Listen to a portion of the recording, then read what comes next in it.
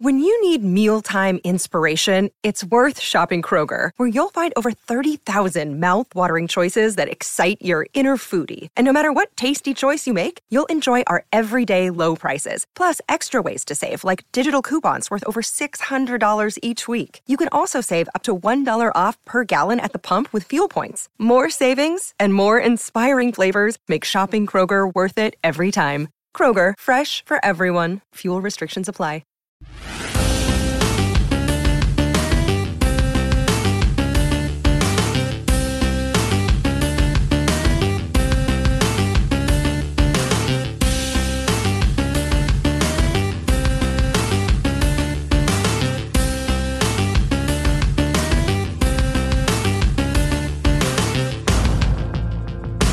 Welcome to the Ninja Turtle Power Hour. I'm Spencer Toon. I'm Keith McGuffey. And I'm Mike Templeton.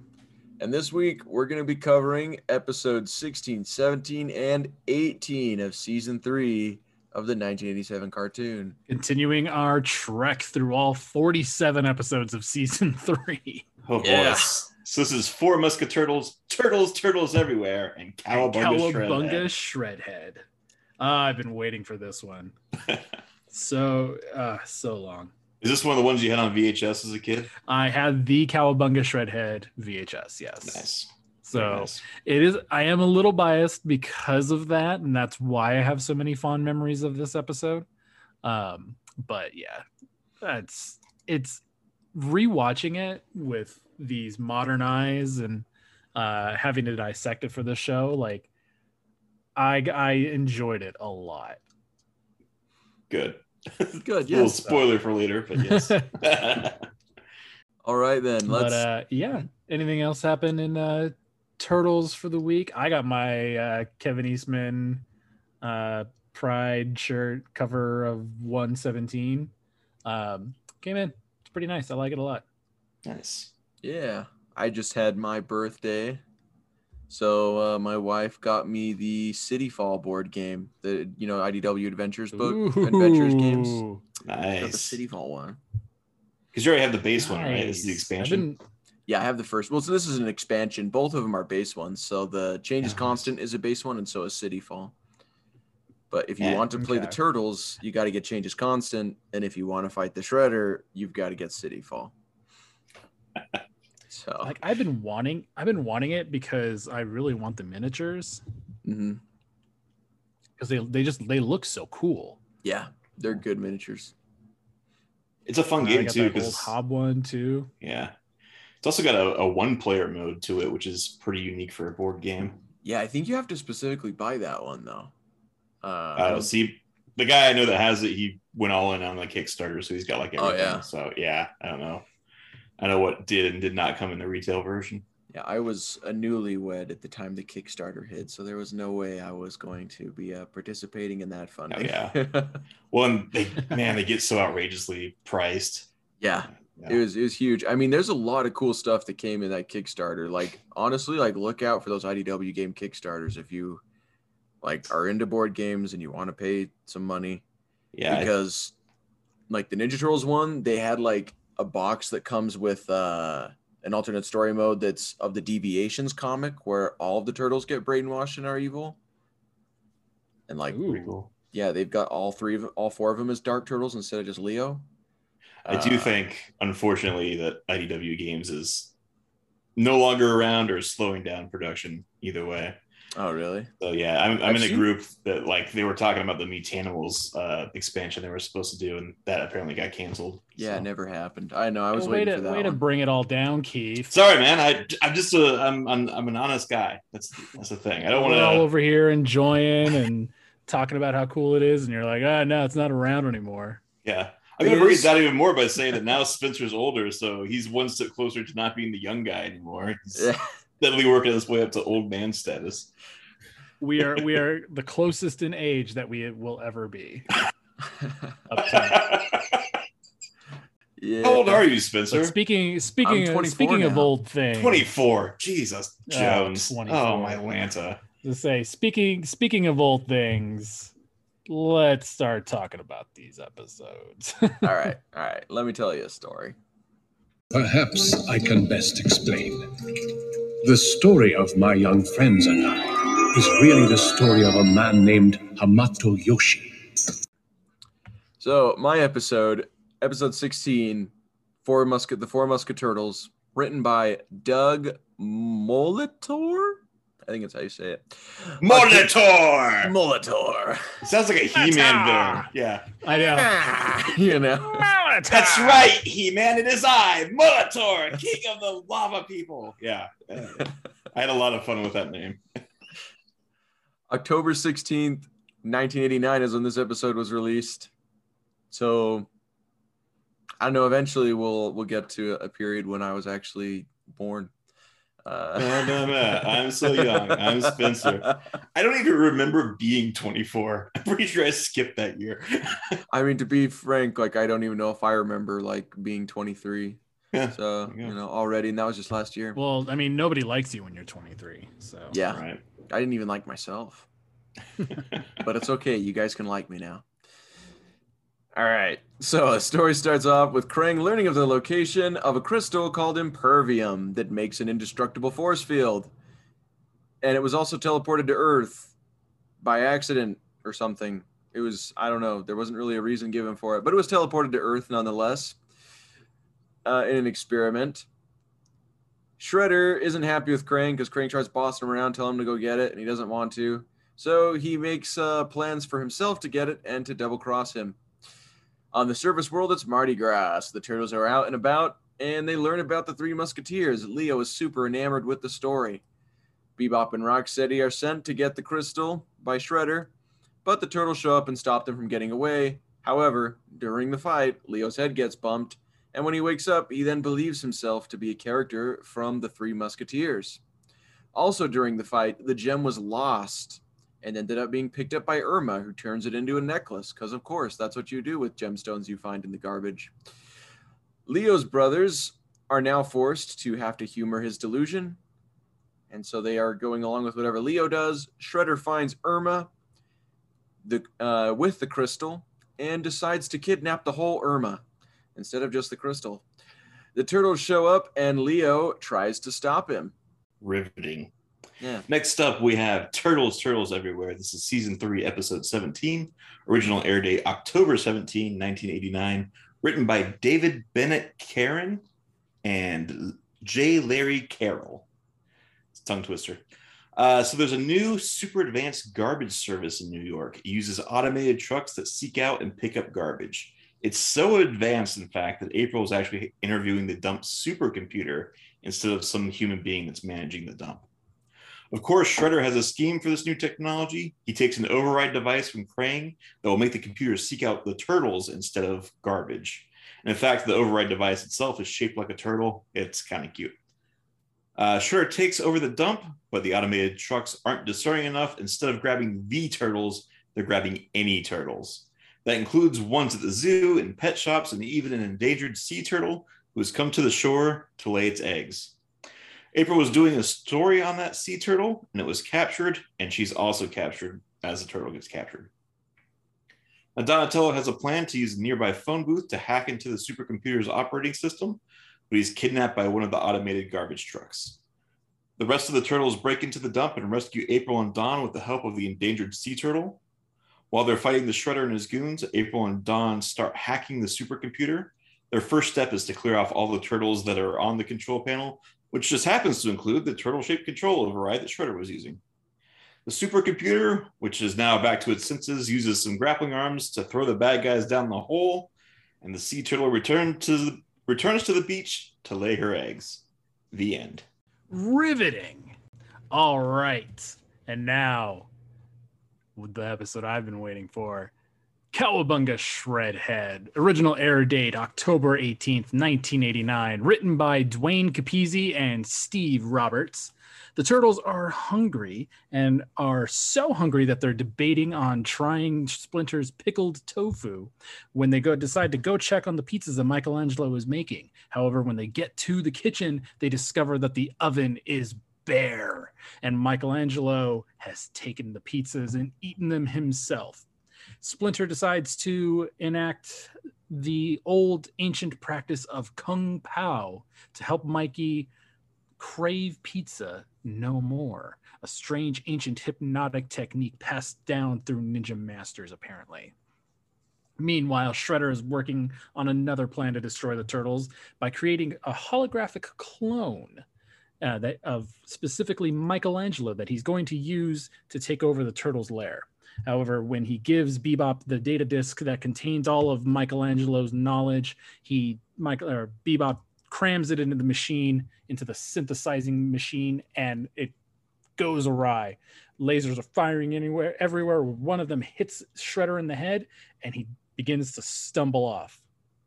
Back in the sewer lair, after many, many hours of trying to hypnotize Michelangelo to crave pizza no more, suddenly Shredder appears with pizzas. The turtles begin to attack the Shredder and cut him no slack. However, they discover that he thinks he's Michelangelo.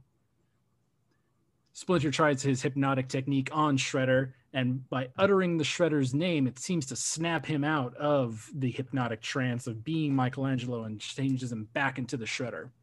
Splinter figures out that maybe they should have him be Michelangelo a little longer, so he re-hypnotizes him and instructs the turtles to never say the name Shredder around him, only to refer to him as you-know-who, in order to preserve the illusion and keep everybody safe until they figure out what the Shredder's plan is.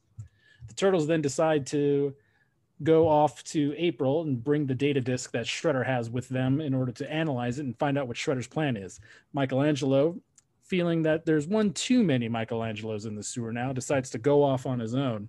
Meanwhile, back over at Channel 6, the turtles bring the data disk over to April's computer because she just happened to be working late that night, and jamming it in there, they begin to see what the Shredder's plan is and how he has a whole hypnotic illusion of Michelangelo, his brain waves, everything, in order to figure out exactly what he is.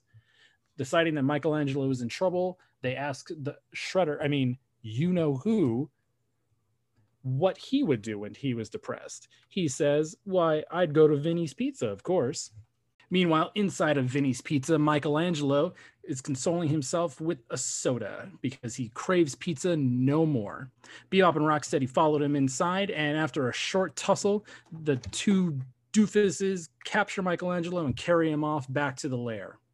The turtles track him down using the turtle comm and then head back to leaving Donatello and April to decipher more on the data disk, when they find out that on the data disk, Shredder's plan is to impersonate the President of the United States.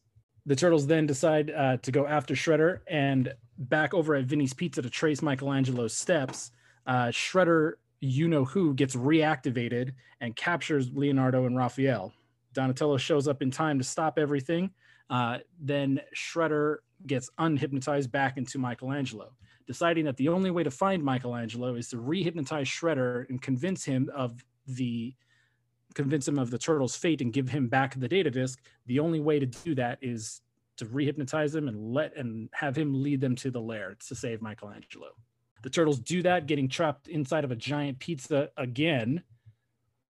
When the turtles re-hypnotize Shredder, he runs back to the lair, taking the data disk with him.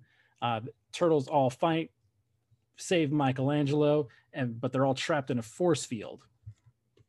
The force field is their impending doom. There's no way to get out of it. When Michelangelo decides he's going to try this and re-hypnotizes Shredder again to become Michelangelo, causing Michelangelo to blow up the synthesizer, destroying the entire plan. Bebop and Rocksteady figure out that the Shredder is really a Ninja Turtle in disguise. They take him down and decide to take him back to Krang to peel off his turtle or his non-turtle disguise.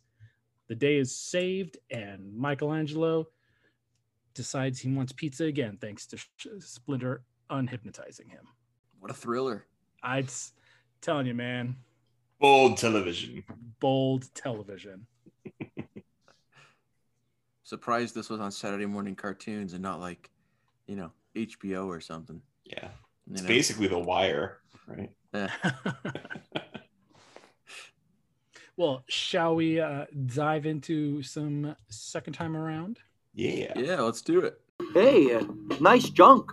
So was Irma's voice different in episode 16 than it normally is? It sounded different. It sounded different, but it is still Jennifer Darling. Okay. You know whose voice really was different though was Krang in Cowabunga Shredhead. Oh jeez. Oh man. So that was Townsend Coleman, who plays Michelangelo normally. And yeah, that was very obvious. That was not. That was very obviously wasn't Pat Fraley. Yeah. Very high pitched. It was very high pitched, and you know what? I don't know if you guys watch Black Nerd Comedy. Andre Meadows. He like whenever he talks about Krang, he does this voice, the Townsend Coleman Krang. Like I just because I was listening to it and I was like, oh, that is the exact impression he always does. Interesting. So I think he had the Cowabunga Shredhead VHS too. Just gonna throw it out there. There was also no Barry Gordon in Three Musketeers. There was no Barry Gordon. He was played by Greg Berg again, like what was it, like 2 episodes ago? I think so, yeah. I think I sent you guys a screenshot of like the crowd at Mardi Gras. Yeah. Oh, and so the crowd at Mardi Gras, that's the same one from the Halloween episode, like way back in season 2. Yeah, and it's the same skeleton man. Yeah, they say they're all in costume, but there's a dancing skeleton. Like you can see through his ribs. Yeah, it's like I said, it's the exact same skeleton man, you know, that's running around New York from the Halloween episode. Look, man, maybe you just need to like, I don't know, realize that maybe some people have really, really good costumes. True. I don't know how we did it, but somehow we made it so you can see through those ribs. I'm the kid that made the like sheet with too many holes in it from what is it, Linus and Snoopy, the Peanuts. You know, There was that one kid who like folded his sheet too much and made too many holes for his ghost costume. I was that kid. Like I always had the crappy costume. Yeah, I feel like we do that a lot with like with French stuff because like it's the same in like Les Mis. Don't they usually in Les Mis use like British accents? Oh, it's any foreign thing. Like if you watch what Prince of Persia, they all had British accents. Like took place in Persia. Come on. Apparently, you know, just whenever you just translate with your translator some foreign language into English, it comes through as a British accent. Oh yeah, if you watch like any modern sci-fi, like every alien has an English accent. It's ridiculous. Yeah. Why? Because of course they do. Right. It's just foreign enough. I really don't know a whole lot about Three Musketeers, so you know, everything I know about the Three Musketeers comes from 80s cartoons. Everything I know about the Three Musketeers comes from Mickey, Donald, and Goofy, the Three Musketeers. Which I'm pretty sure is a very accurate adaptation. I haven't seen that other than like that one level in Kingdom Hearts. It was Kingdom Hearts 3D Dream Drop Distance. I haven't played them. You should definitely play Kingdom Hearts. I know I should. People, I mean, it looks good. I've always been interested in it. It's just getting around to it. It is a time sink. You know, there's 8 games you got to get through. There's 8 of them? So there's 3 crickets. There's 3 main Kingdom Hearts games. There's Kingdom Hearts 1, 2, and 3. Okay. But in order to really understand the plot motivations and all the machinations and everything, you do need to play all of the side stuff. Spencer and I are just shaking our heads on the Zoom call right now. There's no possible way. That's fine, you know, and it's best to play, like, they do jump around in the timeline a lot. So like not the third, like the 4th game or something that came out is like the first game because it's a prequel to everything. I don't have time to play all these games. I'm busy watching 87 Turtles all the time. Exactly. I don't have time to play all the games I own. So, and I just bought more. So, whatever. Anyway, I think I'm in the same boat, Mike. Like I've definitely watched more cartoons about the Three Musketeers. I'm way more familiar with the candy bar than I am the book or whatever. Yeah, like the Three Musketeers. Like I've never read it. You know, it's never interested me. Other than like all the cartoons that I used to watch had a Three Musketeers episode too. Oh yeah, we gotta have a Three Musketeers, a Zorro, and a Robin Hood, right? Yep. I just feel like they like every single like writer of this during that time must have been forced to like read it in the English class or like I don't think they or something, even and they were did. just like, all right, I think I think they all had like a Cliff Notes version, and like that's just what they ran with. probably. All right, should we move on to Turtles Everywhere? Turtles everywhere. So the other thing I got from this is that I know that Turtles Everywhere, and Shredder says a line, Turtles everywhere, not a ninja among them. Yeah. I know there's a phrase, water everywhere. Everywhere, not a drop to drink. Yeah. And apparently that's from a poem or something. I didn't know that. I looked all this up. I thought it was a saying, but yeah, apparently it is from a poem. Rhyme of the Ancient Mariner. I guess that makes sense if you're out at the ocean because you're completely surrounded by water, but you can't drink it because it's salt water. Yeah, that's what it was originally referring to. Yeah. Yeah. All right. That's cool.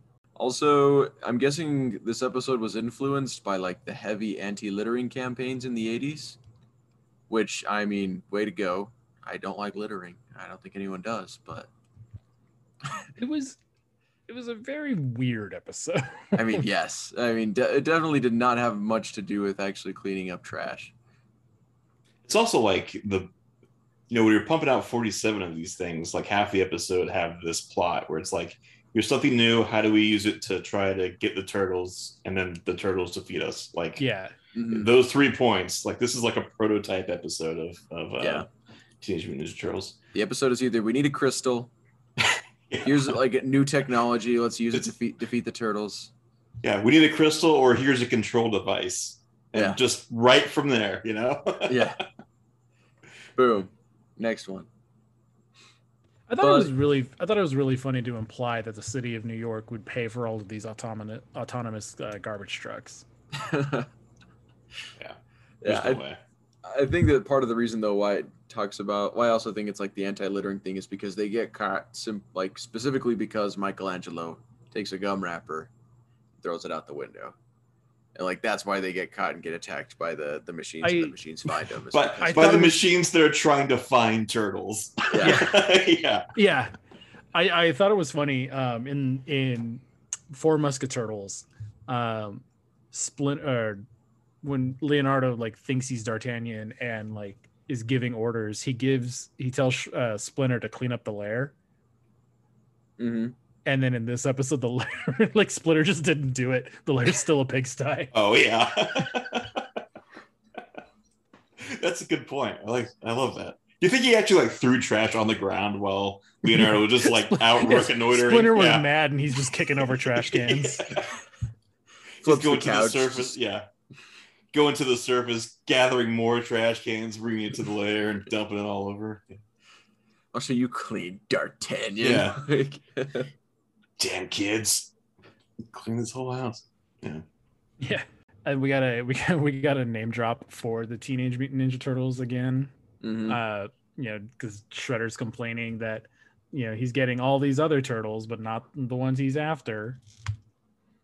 I mean, considering the fact that they, have it written on or do they just have turtles written on their blimp?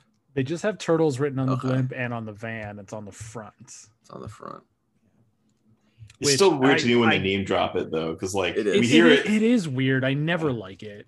And we hear it so much in the theme song. Like nobody doesn't know who these people are, Speaking of people not knowing who these turtles are, like we get again so many instances of them just meeting people between this episode and the last one.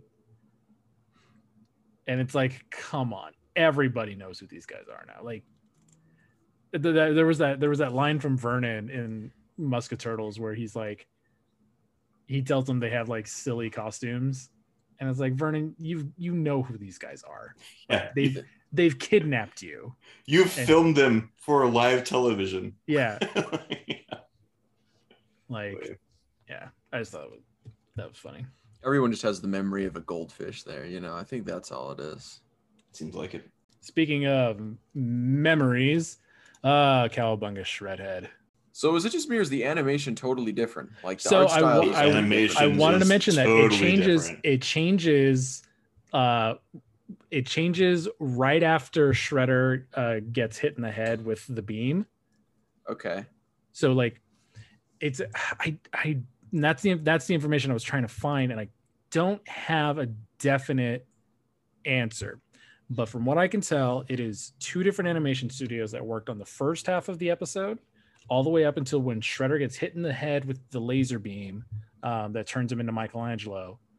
So that's a different team. Then when it cuts back to the sewer, when Michelangelo is finishing getting hypnotized and before Shredder walks in, that's the new animation studio, and they do the rest of the episode. Interesting. I don't know if that's 100%. All I know is that is what I have always assumed since I was 5 years old. And I really liked the animation in this episode. It's very bouncy. It's very cartoony. Yeah, it is. It's very, very cartoony. Like, this is flat out one of the best episodes, like one of the best looking episodes in season 3. Man, you say that, but there's a clip at the end where they're like watching Michelangelo eat pizza, and like clearly they didn't animate anything except Raph's lips. No. I didn't say it was perfect because there is a lot of animation errors still. Yeah. Which that one being one of my favorites, where Michelangelo, when he stops getting hypnotized, the turtles are all just kind of looking at him, and it's clearly not animated. It is clearly like just a still frame. Mm-hmm. And then like Raph says something, and they don't even animate the flap of his mouth. It just opens and closes. Yeah. And it cracks me up. But if you look up like Michelangelo pizza gif and something, it's the one where he's scarfing it down. It's from this episode. Mm-hmm. When you Google Shredder, like a gif of Shredder, and it's the one where he's like walking in all sauntering in with pizzas, it's from this episode. So like clearly people know this the animation in this episode. Yeah. I'm surprised Shredder was able to get in so easily, because you remember that episode where like April walked in and they about killed her immediately. Well, like, okay, so I'm gonna save that for anchovies. Okay. I mentioned it earlier, like I had this episode on DVD or on VHS, and I love this episode. Just everything is firing on all cylinders for this one. It's a lot of fun. And it just took me back. This is for the first episode, pretty much all of season 3, where I was just like, I'm having a good time. I did notice there's a line in this that Bebop says that he's always wanted a pet turtle. We'll find out like way later. Yeah. He has a pet turtle that becomes Slash, which was kind of cool. I don't know if that was intentional or just a happy coincidence, but yeah, because this still predates like Archie Slash. So yeah. I also just found it funny that, all the information they know about Michelangelo is contained on a floppy disk. So it can't be that much information, right? Like, it's supposed to be enough to when they say a clone. They say including his love for pizza. Like that's like 90% of the data. Yeah, that's 90% of the data right there. Yeah. I did think it was kind of interesting that like this is probably one of the most grandiose plans we've seen Shredder and Krang want to do so far. Yeah. Like outside of New York, like they were gonna capture the president. Yeah, that's true. Huh. Like usually it's pretty street level, like, oh, we just need to capture this thing from the museum, well, we just need to take over the city's water supply. Like they were going after the country this time. Or it's like it's too big and not specific. Like Krang's just like, I'm gonna be invincible and then take over the world. Like, but he seemed missing in the middle of there. Like, what's step 2? But this one, like, they clearly had like, we are gonna, body snatchers the president and take over the United States. Yeah, pretty cool. I did think it was interesting that like the hologram was like hard light, like. Mm-hmm. Because Bebop and Rocksteady like try to tackle the hologram Michelangelo at the beginning of the episode, and they don't run into each other; they run into the hologram. Yeah, that was weird. But as we know, hard light technology is from the X-Men, so yeah, I don't think that was an intentional reference, but I mean, it's kind of also a thing in Green Lantern a little bit. But I mean, yeah, like hard light, is a sci-fi trope. Like it's not unique, but it's one of the early instances that I recognize, and I'm like, oh, that that was cool. Yeah. And Spencer, you're probably too young to remember this, but those discs they were using are called floppy disks. Those aren't just your save button in Microsoft not even Word. Okay, not even just floppy disks though. Like these were huge. They were like zip disks, right? I mean, which is even more niche. The computer I had growing up had a floppy disk holder. I've seen floppy disks. I know what they are. Yeah. Now, but for real, Just back barely. in the 80s, if you put those in backwards, they would shoot lasers around, and if you got hit with one, like I can confirm. Yeah. I So thought I was my cousin for a little bit. Yeah, I was literally hooked on phonics, like hooked on phonics for like 3 months. I was Mavis Bacon for a while. Right. I was nothing but an essay on saving the rainforest. It's on a loop. I put the disc in backwards, and I was Carmen Sandiego. Right. Look, where in the world am I? Yeah, where in the world am I? Oh man, but I mean, that was a real fear back then, was putting the disc in backwards too. And I don't know why. I always just liked how that was animated, just them putting the disc in. Like, I don't know why I thought that was cool. It's just one of those images that sticks with you forever. Like, it's something about the sound effect. Like the sound effects in this episode were cool. Like the lasers coming out of the synthesizer was neat. Like Bebop and Rocksteady running into the hard light Michelangelo. Like, it's a cool like sound effect. Like THOK thok. You still imitated again though. That was a disgusting sound. I know. That came out of your body. If you could cut that out, Spencer, that didn't come out as well as I had planned. Yeah, it was a little less ASMR and more just goosebumps with the willies. But it was neat. And this episode was just firing on all cylinders. Like, it was never there wasn't any slowdown. Right. I think we're talking about what we love, but I think first we got to eat. I know. I'm trying pizza. real hard. Right. Trying real hard not to get into my love being a turtle. So let's go through these anchovies. All right. No anchovies. You put anchovies on this thing and you're in big trouble, okay? I can't let you know. So I've already kind of complained about them sending Impervium to Earth and in the turtles and the three Musketurtles. So I won't beat that dead horse. But also just kind of like realized during this episode, granted it's been a gag before, but like, was eating weird pizza like actually funny in the 80s? Like, was that gag like ever actually funny? I don't know. I remember asking for like a weird pizza, and then like they made it for me, and then I didn't eat it. Yeah. Which my mom still is mad at me about, apparently. Nowadays I'll do it. Just to prove her wrong. Just to prove her wrong. I'll have a whipped cream, caramel, and pickle pizza. Thank you. With extra anchovies. No, the anchovies I won't do. Anchovies you want to? Anchovies the only thing I won't do. But whipped cream, Cocoa Pebbles, and caramel with pickled pepperoni. Heck yeah. Not pickled pepperoni, but pickles as pepperoni. Oh. Yeah. I've just never understood the gag or why it's funny. It's like specific. It's specific to this show, and I don't know, like, it's the weird gross out humor from the 80s. I guess like that's really all it is. Gross.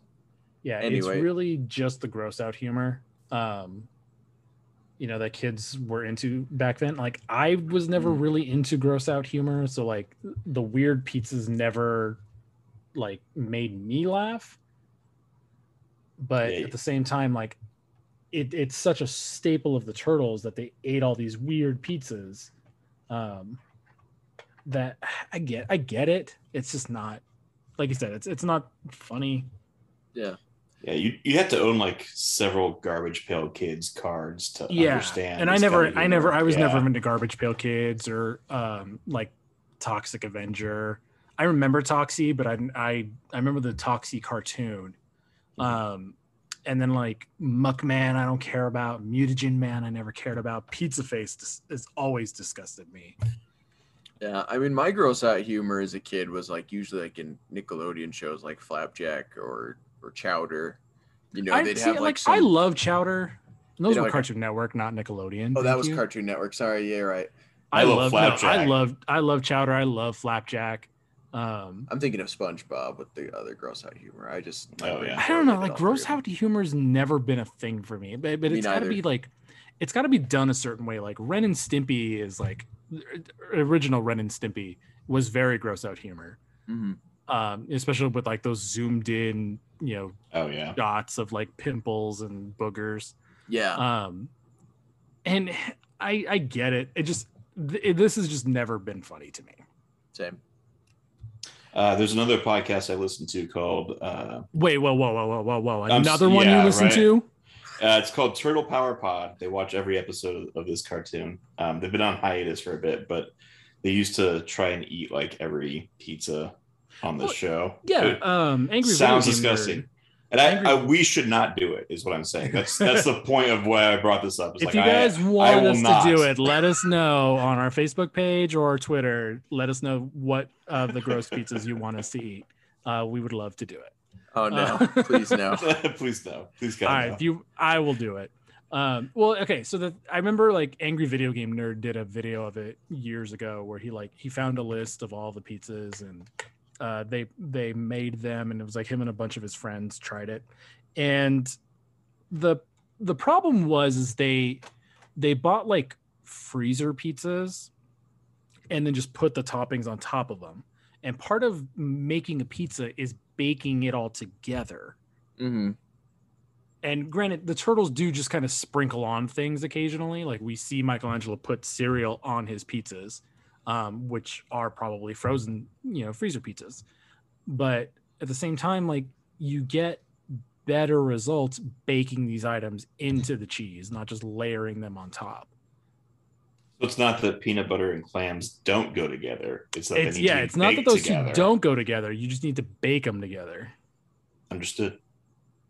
Fair enough. That's kind of how pie works, I guess. I guess you're right. Yeah. The whipped cream can come later. It's a pizza pie. So the other thing I just wanted to point out is that Shredder just must have like intense kidnapping impulses. Like they're so strong that he can't help but grab the whole Irma. He just can't help it. He's like, I could just take the diamond, but I really want to kidnap someone because this is my hobby. I love this. He's like, I'm just gonna play into her fantasy. Some of us start a podcast, other people kidnap people. It's just the way it is, I guess.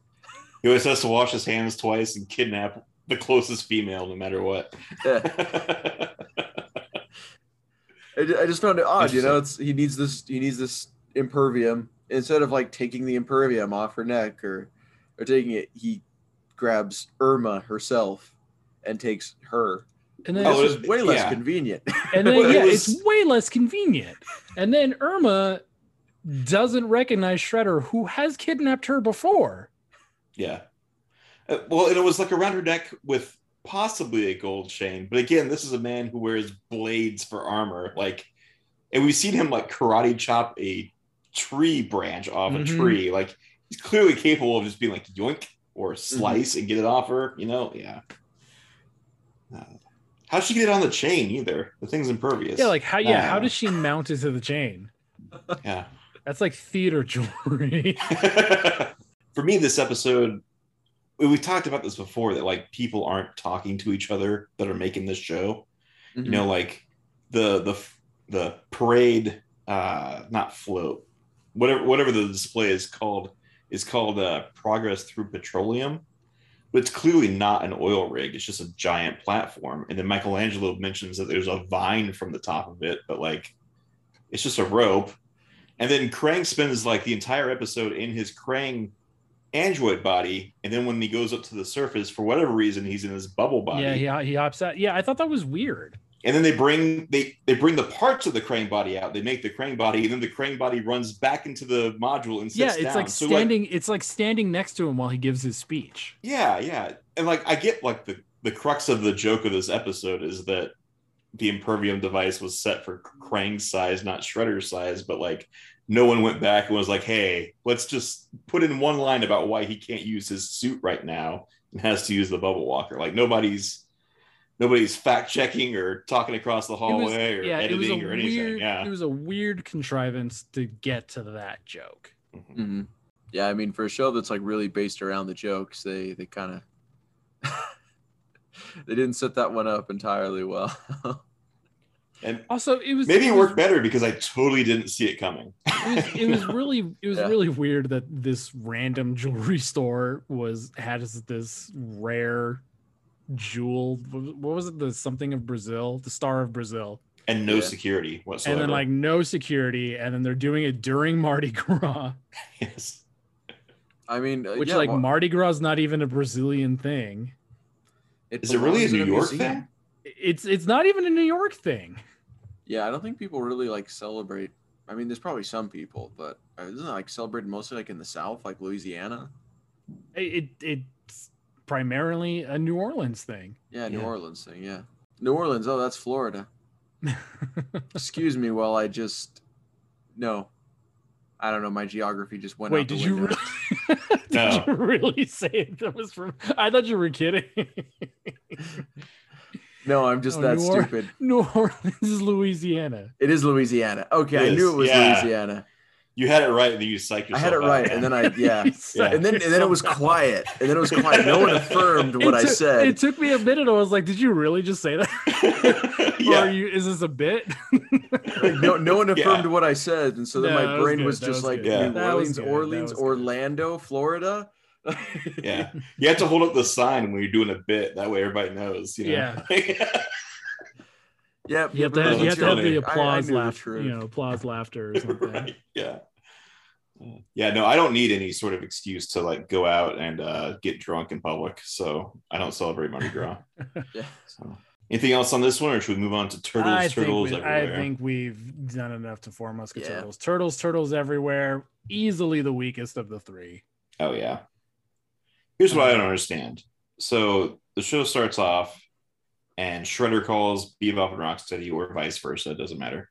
And the plan is for Bebop and Rocksteady to tail the news crew to see what they're up to, right? Mm-hmm. Right. Now, tell me this. Why couldn't Shredder just watch the news? Dude, come on. Yeah. Do you really want to sit and watch the We've news? seen him do it. I know! He knows what channel April is on. Channel 6, it's on the side of the building that he is run into to kidnap her from. It boggled my mind that they were we got to tail the news crew. This is the 80s. There's so many weird contrivances. There was no on demand in the 80s, all right? His favorite TV show was probably on at the same time, and he was like, all right, I got to schedule this out. Bebop and Rocksteady, keep track of the news crew, because I got to be watching my show. Right. I don't know how to set the VCR because no one knows how to operate a VCR. Yeah. The Technodrome definitely doesn't have that technology. Right. Yeah, it can shoot lasers from space into other dimensions, and they can't set a VCR. But record television? No. Yeah. And also, what was up with? There's a part where April winks at Splinter through the television, and then he's like, "I need to stop having those 4 a.m. sushi snacks." Oh man, it was weird. It was weird. I almost expected her to say something like "You're welcome," and then she just winked, and that made it even weirder. Yeah. Dump 1000. Did people use the phrase "I gotta go take a dump" in the 80s? Because immediately my brain just went to poop joke. No, that's a thing. Taking a dump, that was a thing. That was probably the first colloquialism that primordial man ever came up with, was taking a dump. I'm pretty sure it's a universal time agnostic phrase. Back in the 20s, there were mobsters that were just I gotta go take a dump. Right. Yeah. I mean, it may not be that old of a phrase, but it stood for something too. It did, and I'm trying to remember. It was hang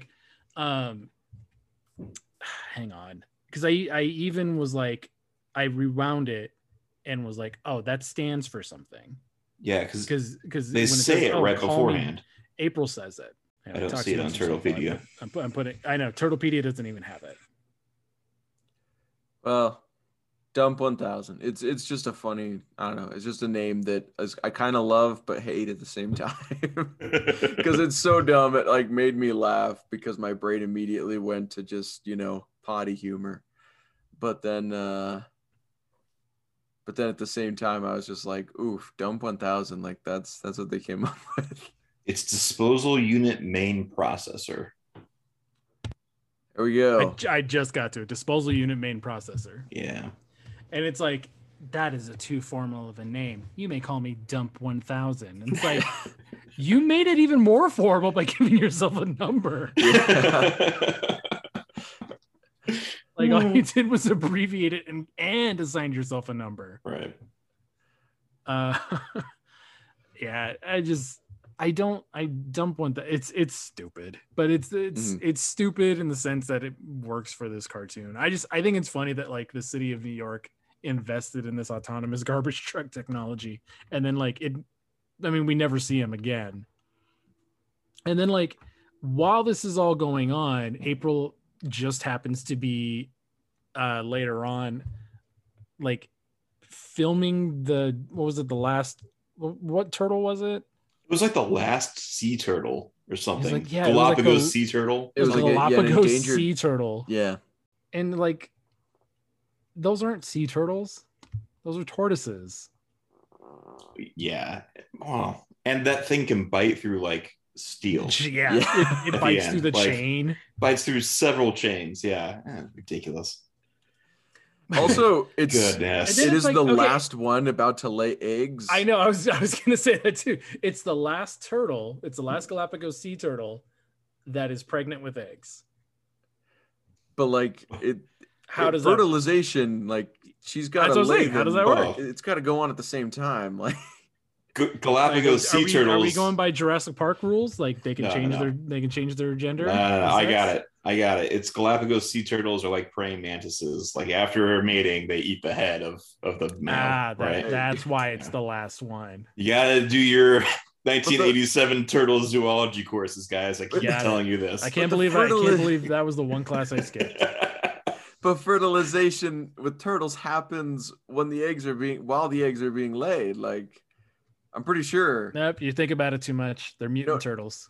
I don't know that that's true. Spencer. No, I think they leave like a deposit of like this. They leave it anyway. I can't remember if it's in this episode or Four Musketurtles, but there's a shot of the turtle van, and they didn't have enough room on the front to write turtles, so it just says "turt," and that just cracked me up for some reason. I can't remember if it was this one or the last episode. All right, and then Shredder accidentally kidnaps April again. Like he's so good at kidnapping April that he just does it like on accident twice now. Like one time when he's kidnapping a princess, and she's just letting him do it at this point.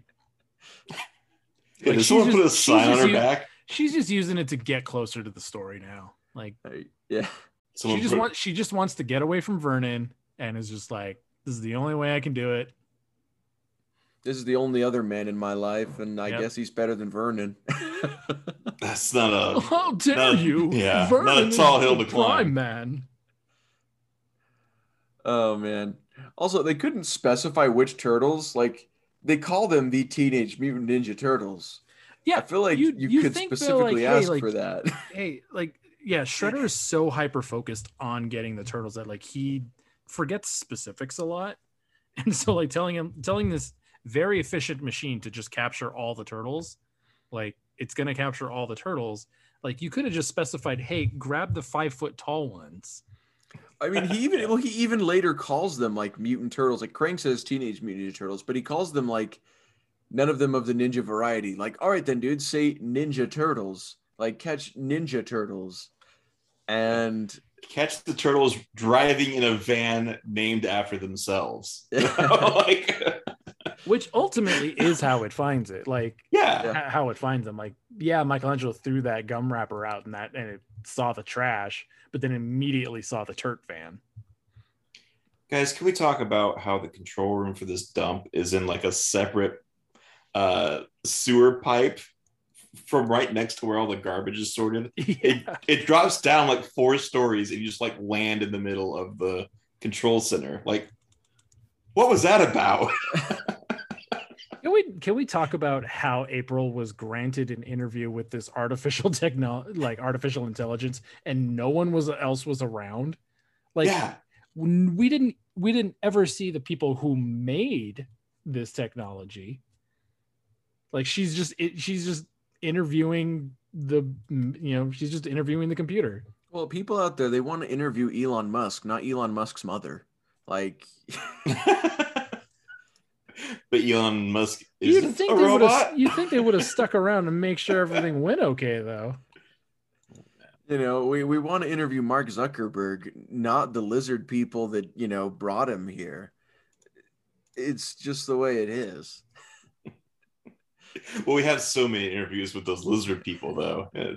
We know all about them. Yeah. Oh, goodness. I feel like there was too much fourth wall breaking in this episode as well. Like, it got to the point where it was like, okay. There was nothing else happening in this episode, though. Like, that's all they had to do. Yeah, that's all they had to do. But speaking of which, and I should have brought this up in the second time around, I had an epiphany that, like, Ninja Turtles for you guys is more or less like the closest equivalent I finally come up with in my brain for, like, what was big when I was a kid is Phineas and Ferb. Like, there's a lot of, like, jokes about the tropes and kind of like fourth wall breaking type things. There's, like, a new adventure every week that they go on. I mean, granted, that's like every cartoon in the 80s. But, like, in a way, like, you've got this group of young people young beings, I guess, going out and doing things. I don't know. Maybe I'm wrong here on this one, but I feel like you can kind of draw some lines there. Let's start a separate Phineas and Ferb podcast and compare notes. I mean, sure, I love Phineas and Ferb. I don't know that I've ever seen more than like 2 episodes, so I couldn't say. But... Well, if you watch it, it could quite possibly be the best summer ever for you. Yeah. Okay. But I just feel like a lot of the fourth wall breaking jokes things are along the same lines as these. I mean, I get it. Like, Turtles is very much a kid's cartoon. Mm-hmm. Like 100%. And it doesn't hide that fact. Yeah. The only thing that really bogs down Turtles and just kind of makes it all annoying is that there's so many episodes of kind of the same repetitious joke. Yeah. Especially right now. I mean, especially right now with 47 episodes in season 3. And like I said, we just got these 3 episodes are all essentially mind wipe plots.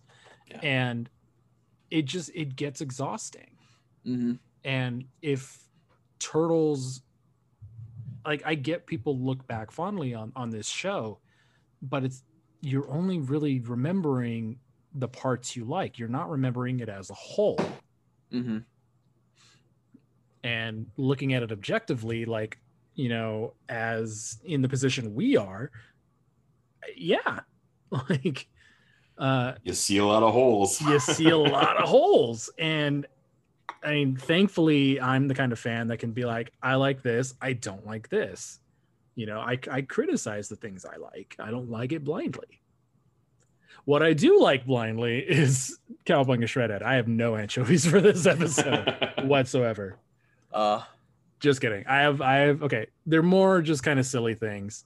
Cowabunga Shredhead. I thought it was funny that they have this complete mental profile of Michelangelo. But how'd they get that? How did they get that? And 2, how do they ever not know where the sewer is at that point? Because once Shredder becomes Michelangelo, he goes straight to the sewer. Yeah, no, exactly. Yeah. It says the disc contains everything they know about Michelangelo. And yeah, Shredder goes straight to the lair. And not just Michelangelo, the president of the United States too. So there is 2 people on this disc. And I love it's so stupid that it's like they hack into the second layer of the disc and then it's like plan 2, the master plan. Yeah, killing the turtles was just a test run. Yeah, I mean, it literally was just cloning Michelangelo with the hologram was clearly not the main part of the plan, but it was such an important part of the plan, apparently. Yeah. My big intro through for this episode was that Bebop and Rocksteady, like, they are dumb. I get that, but they seem like extra super duper dumb in this episode. Like they mistake the hologram for being real. They mistake when it's clearly like bright blue. Yeah, and then later, like they make 1 billion Michelangelo holograms, and they think they're being invaded by turtles, and then they think Shredder is a turtle after that. Like, well, him. I mean, that one I get because like he's actively helping the turtles at that point. So that one I'm not going to fault him for. But yeah, it's silly. Yeah. My other last thing is just the Kung Pao joke. Like, this is Kung Pao, and I'm like, all right. Yeah, I hated that. It's weird. It's weird, and I've mentioned it before. Like where they do weird, like faux Japanese things. Mm-hmm. Like when Splinter was fighting the turtle, he's like, "Oh, Sacagawea." It's like, that's a little racist. Well, it's also pretty messed up that like Michelangelo eats these pizzas. He's like, all right, time to get brainwashed, man. Yeah, you've done everything else. yeah. They just go straight. They just go straight to. I mean, Splinter does say, "I've warned you." Yeah, he does say that. They had an intervention, but he's like, but it implies that like, hey, I've warned you. If you keep eating these pizzas, I'm gonna hypnotise you against your will. Yeah, we're gonna change your whole personality. I'm gonna change who you are at your core. You won't even remember it. You won't even know why it happened. A little messed up. It's a little weird. I hate that they call it Kung Pao, because like that's not even Japanese. Yeah, it was just also like, you know, even outside of the joke, it was just like, that's kind of just a dumb thing to name it. Like, I don't know. I guess at this point they weren't trying to do anything like actually cool. So I mean, which sucks because like I said, overall this episode is really good. Mm-hmm. It's engaging, it's funny, it doesn't slow down, and it's just these little like the Kung Pao thing is probably the worst. Just because of the gross connotations it comes with, but at the same time, like, yeah, I don't know, I got nothing else for that one. Yeah, that's all I got. Like that one's was actually probably one of the better episodes that's been in this series. Well, talking about what I love about it, I'm gonna go straight into that.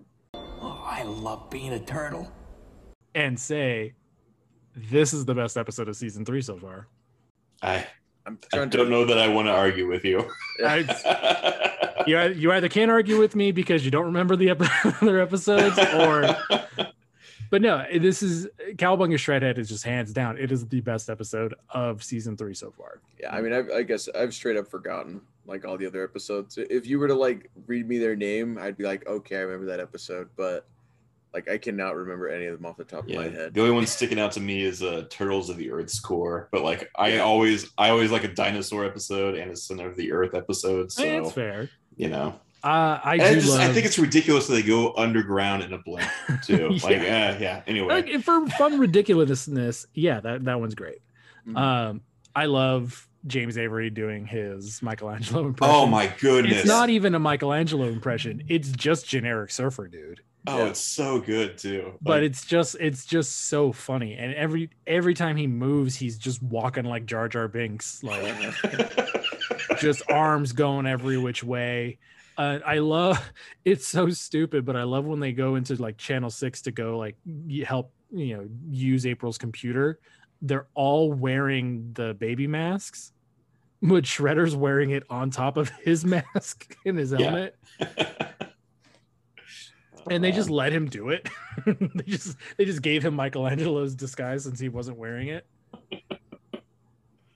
Oh, it's ludicrous. It's so God. It was so funny and stupid.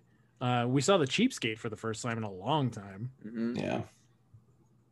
I did like at the very end when Michelangelo tricks Shredder back into being Michelangelo, which, like, by the way, if you're gonna make someone like change their personality, don't make their own name their keyword, like Splinter could have said anything except Shredder. I mean, like, I slipped how many times in my recap trying not to say Shredder.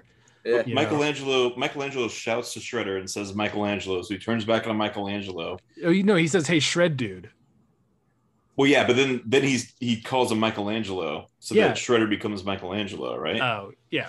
Yeah, so they tell Michelangelo. They Michelangelo. tell Shredder. Sorry. They tell Shredder as Michelangelo to destroy the machine, and Shredder, with Michelangelo's personality, grabs a gun from Bebop and just starts blasting it. I'm like, is this what Michelangelo would do? Like, deep down in his darkest fantasies, it's just like blasting away with a rifle. And people say this isn't like Mirage. Yeah. There you go. That's straight out of Mirage. Right. I just forgot what I was gonna say.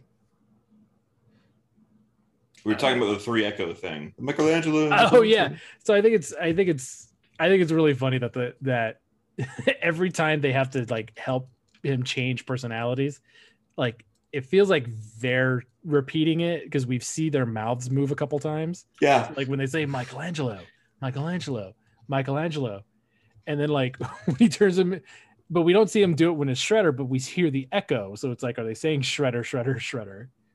Yeah, I thought it was just an echo at first, but then you see like Splinter just keep saying Michelangelo. He keeps saying Michelangelo. Leo does too. So it's funny.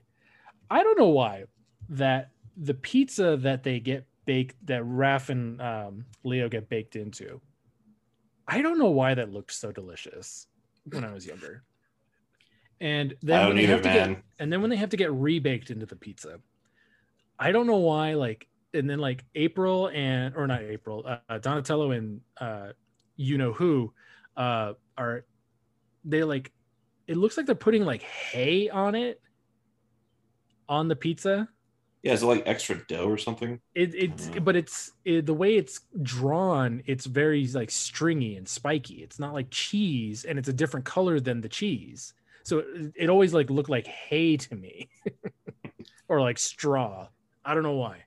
It is the works, so it's literally everything. It is the works pizza, yes. Yeah. Which I don't know why. There's also pizzas that at Vinny's that were on the wall. I don't know why they all look delicious. They're literally just red circles. Have you eaten anything recently, Mike? I'm really hungry. I record this podcast as soon as I get home from work. I don't even make dinner anymore. Oh boy. Yeah, I think if I were to say that my favorite thing about this episode was definitely as well just James Avery being Michelangelo, doing the voice. It's just fun. The golden line of "I hunger for the cowabunga." Okay, that was gonna be my ending line. I'm sorry, but I loved that line. It was funny. You could still do it. I know. I heard that, and it took me back, and I was like, oh man. Yeah, my wife was sitting next to me on the couch during that one, and she actually laughed during that, and it was like, all right, that was actually pretty funny.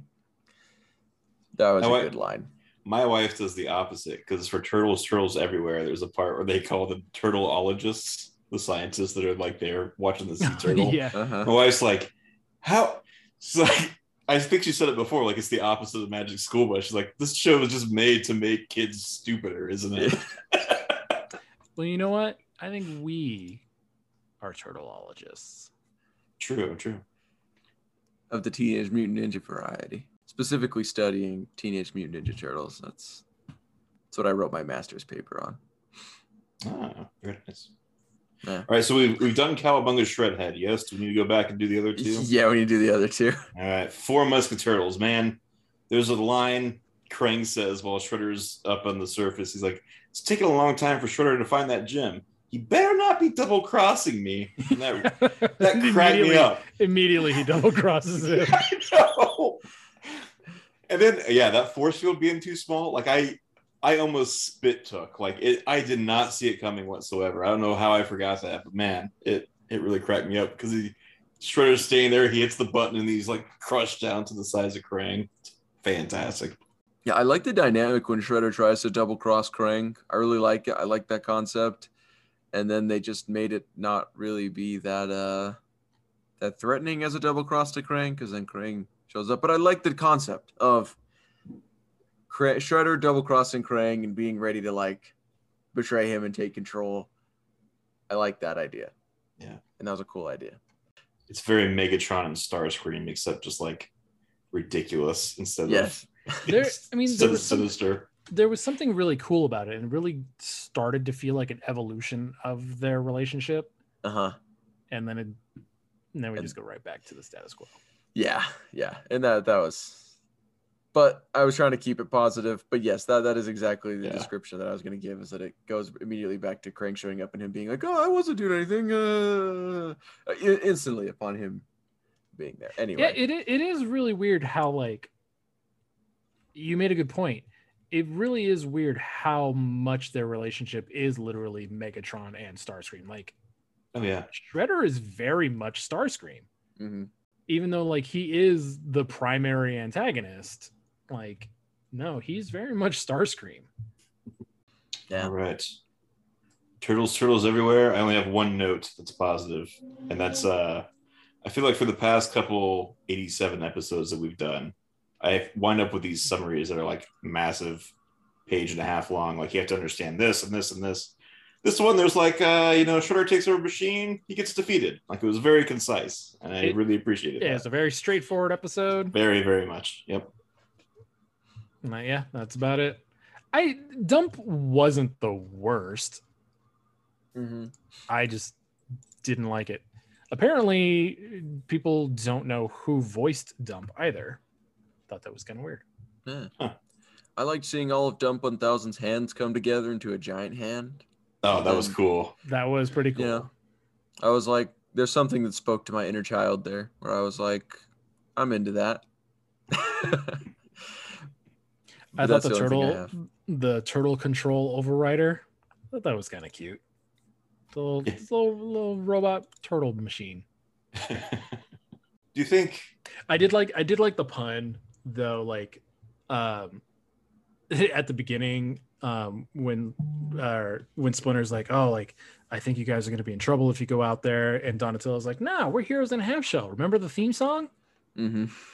That's a good one. I also like at the end when Donatello's like, who writes this guy's dialogue when Splinter's monologuing, and then Donatello says something crazy. Yeah, immediately right after, and he complains about Shredder's dialogue. Yeah. Who writes your dialogue? Yeah. Cool. These were 3 fun episodes. They were like, this was a good trilogy of episodes that really, like I said, they're all 3 of them are essentially brainwashing episodes, but they're all different brainwashing episodes. Like we had an amnesia one, we had a takeover, and then we had an accidental like mind swap. Yeah, I mean, we had 2 of them where someone believes that there's someone else. Yeah, we've had this and the old switcheroo, right? Yeah, well, I mean, Leo believes he's D'Artagnan. So much better than the old switcheroo. Oh, yeah, I see what you're saying. Yeah, that two main characters think they're a different character. Yeah. Cool. Should we get into news? This is April O'Neil of Channel 6. I feel like there was news, and write it down. Hey, let me kick this off here. There we go. Okay. I never have news. Check it out. You're not the news boy. I'm not the news boy. I'm totally disconnected. Snail mail is all I use. But last week we forgot to mention that NECA is making a 2-pack of Oroku Saki and Hamato Yoshi. Yes, from that was NECA. in my corrections note. I did forget to mention that. Yes. So that was teased previously, but officially shown off last week. NECA is doing a 2-pack of Oroku Saki and Hamato Yoshi with a little tiny Splinter inside, and specifically based off of the flashback scene. I think it's called Shadow Warriors. Fortunately, it is going to be another Walmart exclusive, so start checking those Walmart stores to see if you can get it. I really hope, and I mentioned this when we reviewed the movie, but like when Saki punches and then he turns around and faces his back towards the camera and punches, like his hip action is amazing, and I hope that translates to the toy in some way. Well, knowing NECA, it absolutely will not. So, but it's a neat looking set. For if you guys are completionists on that line, yeah, I can see why you would want it. Me personally, I don't need it. I'll pick it up if I find it, because even if they're not something that I'm going to put out on display as Hamato Yoshi and Orokusaki, I can put them out as generic karate ninja guys. Right. It's my display. I can do whatever I want. So there is a lot of reuse between the two, though. And in fact, a lot of people were saying that the faces looked very similar, that they almost look like the same guy. I didn't see that's not just me. I was feeling like real racist there for a bit. Like they look exactly the same to me.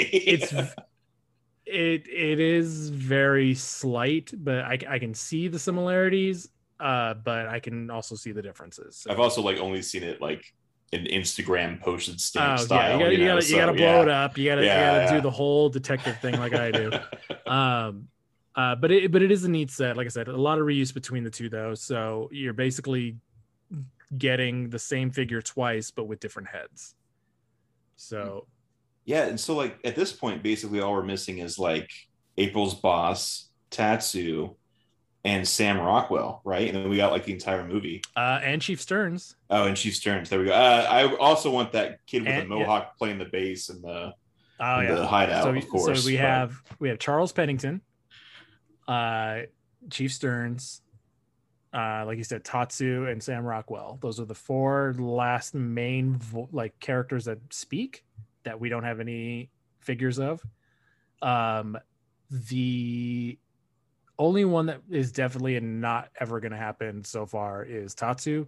NECA said they've tried. They just cannot get him to... It sounds like they can't even get him to answer the phone. Mm-hmm. But they said they've tried. They even said again today, it's just not happening. So, unfortunately, I don't think we're ever going to see a Tatsu. Also from NECA. I was going to say, keep it on.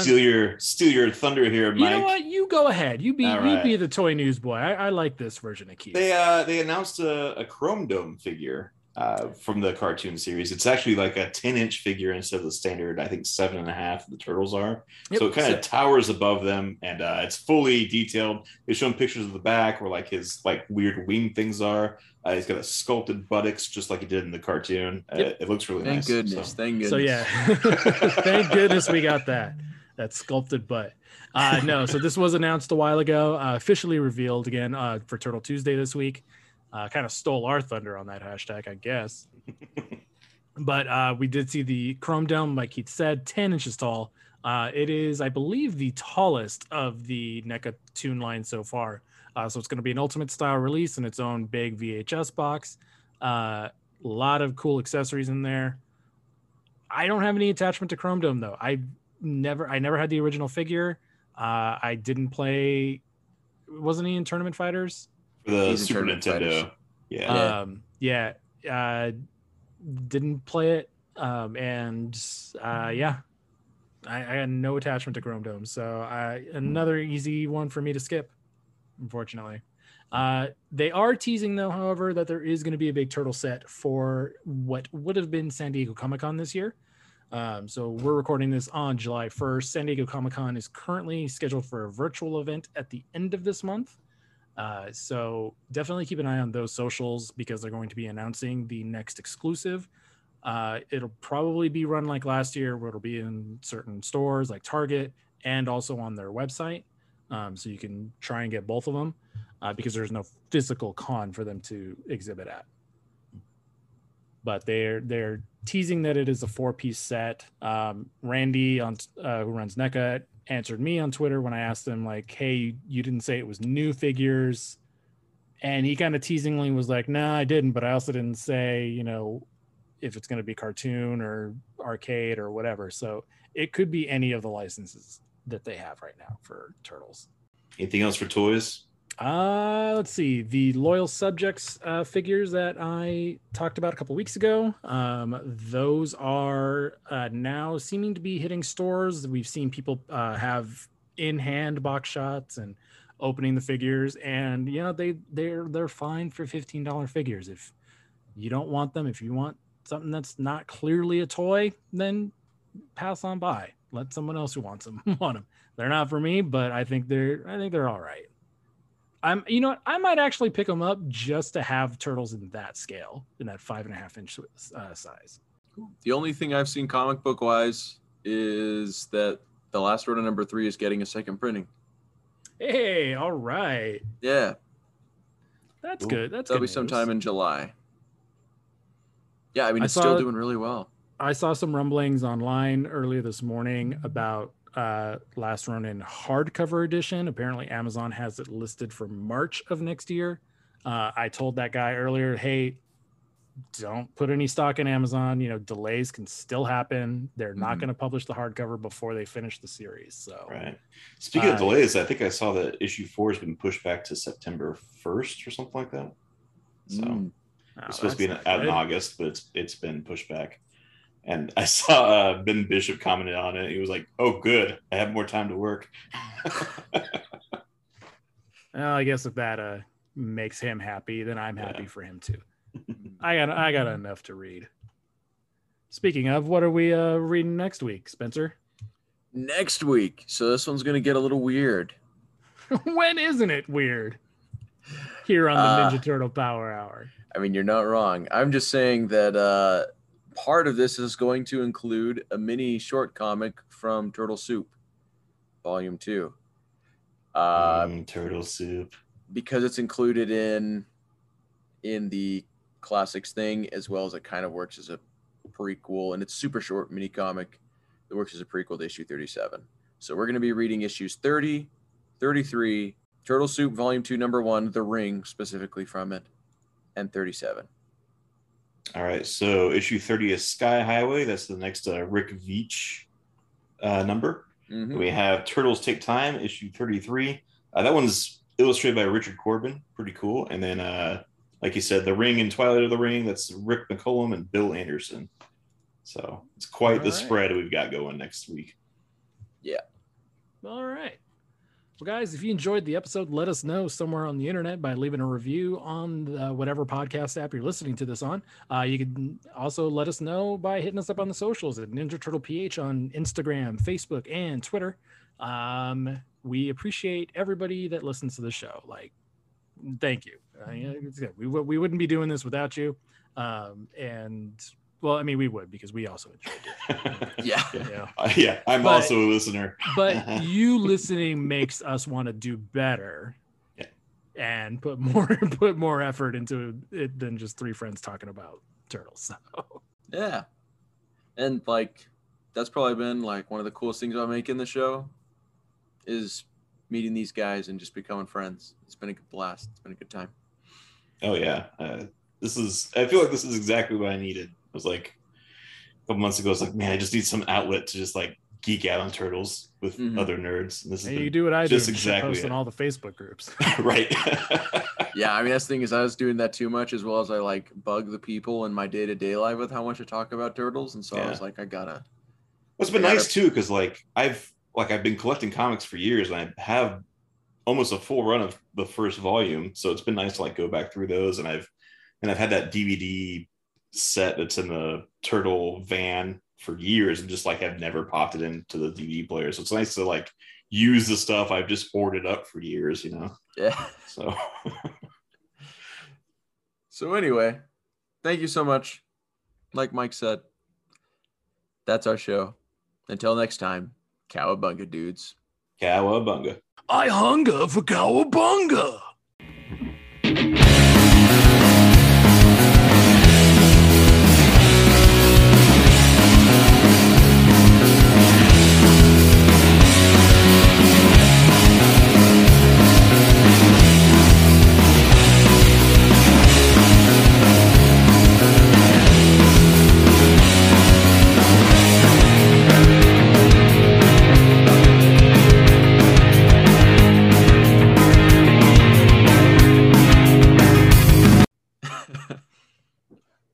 Riveting. Perfect. I love it. Oh man, I don't know what's been going on with my computer. It's like last night it did this, and then like this freezing thing it did earlier, and then It just never came back, and they just went straight to that blue screen. So, Jeez, that sucks. I know this computer's barely a year old. Oh, really? Yeah, then all I do is play games on it. So, yeah, I mean, mine's approaching like 4, and it's working. You know, I mean, granted, it doesn't really run games on it like it used to be able to, but as long as it runs Shredder's Revenge, you'll be okay, right? Yeah. Yeah. And it still hasn't been confirmed for other platforms yet. It's still only Switch and Steam. And even then, it's only Steam. It's not like Epic Game Store or, any of the other online stores. It's just Steam. I mean, I prefer Steam myself anyway, so. Same. I mean, I've been using Steam for years, so I don't mind. But yeah, it's just weird that E3 kind of came and went and we didn't get anything. Mm-hmm. Yeah. And like they're pretty quiet on the Discord too. So I don't know, man. Are we about to get a Metroid Prime 4 here? Yeah. Where it just goes dead. Metroid Dread, before this happened. Mm-hmm. I'm still so excited for you. I know. I still need to continue my playthrough. I'm running around. I think I just got to Kraid. Are you doing Super, or which one are you doing? No, I'm still playing Zero. Okay. Zero mission. I'm going in chronological order. So it's Zero mission, the remake of Samus Returns, Super, then Fusion. Man, and then I'll be ready for Dread. No, I'd put an Other M in there. Other M is not part of the main series.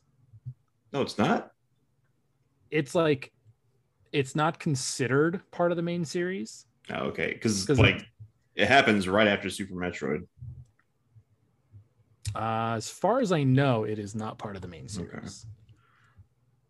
Yeah, I don't know. I haven't like the Prime trilogy is like a prequel to everything. Yeah, man. So that's my thing is like I love Metroid, but I've literally only played Super Metroid and Metroid. So like I love Super Metroid. Like Super Metroid made me fall in love with Metroid games. But it's only because I had it on the Switch and was able to play that. And then I went and played the first Metroid and was kind of disappointed that, it wasn't that great. But I beat it after Googling things on the internet and trying to draw my own map. And I finally got through it. Okay, you're right. It does take place between Super and Fusion. That's fine if they've said like it doesn't count because it wasn't like the story of that wasn't great. As far as I know, it just doesn't. It doesn't like they don't consider it part of like when you think of like Metroid 5, Dread is 5. Gotcha.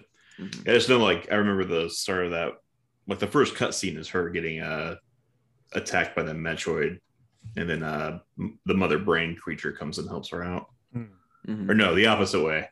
She gets attacked by the mother brain creature, and then the Metroid comes and helps her out. Oh, apparently there's a manga series? Yes, It's very good. Really? I have some PDFs if you want me to share them with you. Yeah. Please, yes. Yeah. I'll take those. Yep. I'll send them your way. All right, take care, guys. We'll see you next week. Take care. See you guys later. See ya.